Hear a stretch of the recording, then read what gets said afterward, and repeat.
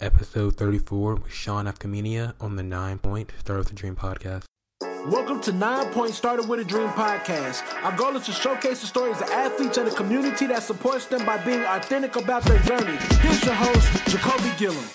Hey guys, welcome back to the podcast. I'm coming to you from Scottsdale, Arizona. This episode, we have my boy Sean Afkhaminia. He is the CEO, technical director, just leading the charge for Footy Factory. It's an academy out in Dallas, but it's more than just a soccer academy. It's a facility. It's going to be it's a pro team. It's a youth team. He's really kind of making everything he wish he had growing up as a soccer player and kind of reinvent the game for these other athletes. So, great episode here, kind of how he's grown through this whole process. He's in year 6 of it. Got some great things on the way, and hope you enjoy, and let's get to it. So, Sean, question to ask everyone comes on is, when you're younger as an athlete, what was one of your bigger dreams or goals you want to achieve?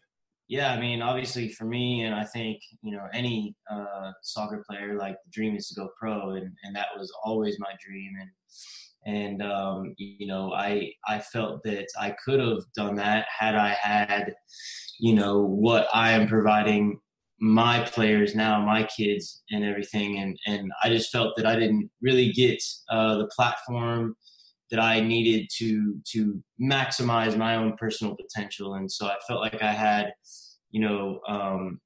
the natural ability, but it just wasn't fine-tuned to the point to reach the highest level. And just going into college, I played at West Texas A&M and going there and seeing the level of some of the international players that I played with, my teammates and everything. It just, I saw that they were just on a completely different level in terms of their technical and tactical understanding of the game. And I just felt that there was a huge hole that was missing here in the youth soccer landscape in Dallas and really across the country. And, kind of decided at that point it was pretty much too late for me, so I figured I might as well try and make a difference and help the next generation coming through reach their goals. So now for me, my dream is to coach at the highest level. I want to be a professional manager, and I have all the time in the world to do that. Awesome. I love that. And so just kind of through the early years, like when you were playing soccer, what was it like for you to learn the game then? Was you just soccer only? Were you other sports as well, or just? Yeah, I played all sports growing up. I felt like I was a pretty well-rounded athlete, just had the natural ability to just pick up anything and be pretty good at it. Obviously, as I got a little bit older, then, with my body type and everything, I figured out what sports I would have the best chance to succeed at. And so about probably about 7th or 8th grade is whenever I started focusing solely on soccer. Then I just, committed myself fully to that, but realized that, at that point, there were already other players around me that had been specializing in the sport since an early age. And so, I do think it is important for athletes to play multiple sports growing up, but only up to a certain point. It's obviously important to develop that overall athleticism in a player, in any athlete, but at some point they really need to make sure that they're spending all their time and energy learning the ins and outs of their specific sport that they want to focus on, especially for a sport like soccer. It's not an athleticism-based sport. It's a very technical sport. And, without the proper training, you miss out on a lot of the details that you need to, maximize your potential. So as you kind of got to college, you kind of started realizing this. When did you get the idea for the business and for Footy? Yeah, it was my senior year in college. I was taking a business management course, and our final project for that course was just to develop a fictitious business plan. And I already had this idea for Footy Factory, which started as just a soccer-specific training facility. Because every time I would come back home from college, I was always looking for places where, I could train, but I could also play. And there just really wasn't anything like it. And, I'd have to go to one place to get my physical training in, then somewhere else to actually get my technical training, and then somewhere else to, play and get those minutes in. And so I just felt that there was a need for a place where you can do everything all in one. And so that's where the idea started. And then coming out of school, I, thought that the best way to set myself down that path was to be managing a local indoor facility to just kind of learn the trade and get my foot in the door there. But quickly realized that it wasn't for me. Like, I didn't really want to be in that industry, and I wanted to be more hands-on on the soccer side of it. And so then just decided to start building Footy Factory from the ground up and build the substance to eventually go inside of the facility. So the last 5 years, it's just been building out the structure for the entire academy. So there's like a lot of athletes that kind of want to, become coaches. They want to own their own facilities. What would be like your advice on them to kind of figure out how to take that journey or how to take that leap? Yeah, just start small. Obviously you need to have the end goal in mind, and you need to have big dreams and goals, but don't bite off more than you could chew. Like, be smart, keep your expenses as low as possible, and just make sure you're able to survive off of what you're doing, because you got to dedicate yourself fully to it. And if you're not all into it, then you're just going to be spinning your wheels and not really going anywhere. So I definitely think it's important to start small and build slowly. So that way, it's actually real and sustainable. Obviously a lot of people will go in with funding, and that's one way of doing it. But I just think that building from the ground up is the only real way to do it. Awesome. So with you, so how many years are you into it now? We're entering year 6. So we just completed our 5th year in business. Oh, wow, man. That's awesome. Yeah. So as you kind of look at it from where you first started to where you are today, what would you say is like the biggest lesson you've learned so far? There's been so many lessons along the way. I don't know if I could just narrow it down to one, but the biggest thing is just don't let other people dictate your actions. Like, if you believe in something, if you know that what you're doing is right, then put your head down and get to work and just keep pushing forward until your vision comes alive. That's a good one right there. That's real good. So as you continue to grow, so you started out with just kind of youth, right? So just kind of youth training. Yeah. So how have you developed more as the years come? How has the vision kind of expanded? Yeah. So it's obviously important to have that end goal in mind. So for us, that end goal is to have our own facility.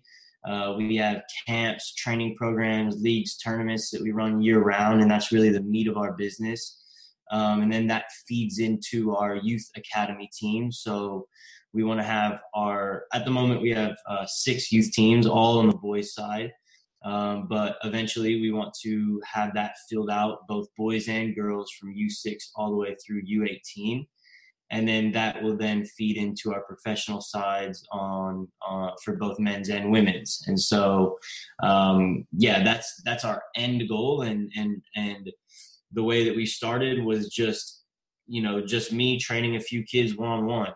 When we registered the business, I just picked up a few kids that I was coaching at a local high school and just started working with them one-on-one. After, a few months, we moved into a facility and were able to, get a revenue share type of deal going with them, because we weren't in a position to pay a flat rent. So, getting a deal like that was important to just kind of get our feet off the ground. And then from there started organizing some proper training classes. And so we had different age groups forming. Then I had a few coaches come on to help me, so it wasn't just me anymore. And then from there, we started organizing different programs and different classes. So Then we eventually started putting camps together and small-sided futsal teams. And then by year 3, year 4, I think, we organized our first official outdoor academy team. And then that first year we had 2 teams. And then the next year we grew to 5. And now we have 6 at the moment. This is our second full year with those outdoor academy teams. And next year we fully expect to have over 10. And we have our professional side starting up this spring as well. So like I said, it's just baby steps every day. Just adding bits and pieces to round out the structure, and just always keeping that end goal in mind, and not letting, not getting distracted by other things. It's very easy sometimes, I think, to get pulled in different directions based on, maybe where it would be more profitable. But for us, we've always just kept that final destination in sight, and not let money pull us in different directions. And that's very hard to do, considering we don't have money to work with. And so that's the biggest thing, is just staying disciplined and staying on your path. So going back to the money thing, right? So, money is kind of how you keep life going, X, Y, Z. So when you were starting out and you're kind of trying to figure out, how do I fund this? How do I make sure, I can eat a little bit too, right? How'd you go about that? How'd you kind of go about figuring out that part? Well, obviously you need to know exactly what it costs for you to live. Like, you need to have your budgets in order, both on the business side and on the personal side. And I had to, I went through several learning lessons, just kind of getting personal and business expenses mixed together and kind of muddying the waters a little bit there. But once I got that in order, then, figuring out exactly what I needed to make personally to just pay my expenses, rent, food, car payment, whatever, just, personal bills there. Then once I figured that out, I would pay myself only the amount that I needed to survive. And so I literally did not have any extra funds to do anything fun. It was just about taking care of business and moving forward. And then obviously, once you have that in order and the business expenses in order, then you can start to grow and build up a little bit of a profit margin. And now we're at a point where, I've only been paying myself what I needed to live for the past, 3-4 years. And now that we have a staff around me, now I need to make sure that I have enough money to be able to pay my staff. And so that means cutting out my salary entirely. And so now what I'm doing is I'm, working on the side to basically make the money I need to pay my personal expenses, so that I don't have to pay myself through the business at all. And I can use that money to pay the staff that I need to continue operating and to continue growing as well. Almost kind of pacing the grind a little bit. Exactly, man. So as your journey's going, you're getting more traction. You're kind of growing in the Dallas area, So how did you go about the journey when it comes to this pro team? How do you go about that process in a sense? Yeah, so with that, that's always been part of the plan. I kind of figured it would be kind of the last piece that we would put in place after we've completed the rest of the structure. But, there's some new leagues popping up around the U.S., and we found one called the UPSL that provided us an opportunity to maybe put that plan in place a lot sooner than we expected. And so the startup costs with it were pretty small, and we felt it was the right time to make that move because of the traction that the league was getting. So we just decided to do it, and I invested a little bit of my own money to just get into the league. And now it's just about figuring it out as we go. And so there's obviously going to be a lot of overhead that comes with it. And right now we're just kind of trying to put all the pieces in place. We have 2 months till the season starts. So we've got to, obviously we're having open tryouts right now. So we got to complete the roster and get that finalized. We need to hire a head coach. We need to, start selling season tickets and getting, a fan base built up. And then obviously we also need to go and generate some sponsorships as well. And so what we've done with our situation is a little bit different, because a lot of the pro teams that are popping up are just, the way that they are trying to build their fan base is just through the community. And that works, I guess, to a certain extent. But with us, we already have our youth academy in place. So we already have a brand following. And the way that we're going to build our fan base is through our youth academy. And so we're running a contest right now, actually, with all of our youth players to see who can sell the most season tickets before the season starts. And so we just kind of created a little sales force through them. And we're confident that we'll be able to, establish a strong fan base right away in the first season. And then as our youth academy continues to grow, our fan base for the professional team will continue to grow as well. And then sponsorships are going to be key too. So we just landed our first official sponsorship this week, actually yesterday. So that's exciting. And now it's just about going and getting some more and continuing that momentum. So when it comes to sponsors right now, are you looking for more monetary value? Are you looking for equipment? What are you looking for sponsor-wise? Yeah, that's a good question. Obviously the monetary side of it is important. We have to be able to generate revenue through sponsorships, because eventually we want to create a free youth academy. But obviously there are expenses that come with running our youth academy teams. So we can't just make it free. We have to be able to supplement it with revenue that is coming from a different source.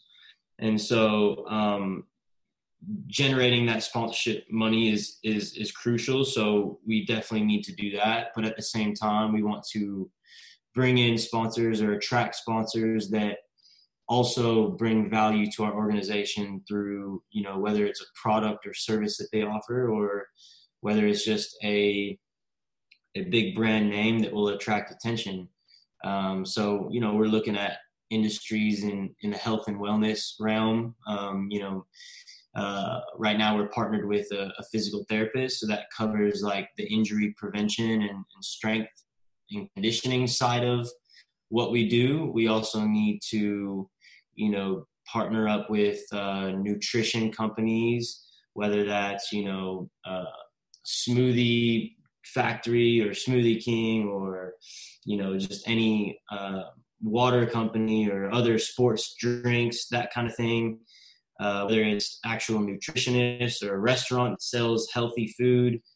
And then, obviously then, so we have the injury prevention side. Well, we also need the recovery side of it as well. So, we're looking at different cryotherapy studios and yoga studios and things like that actually add value to what we're doing.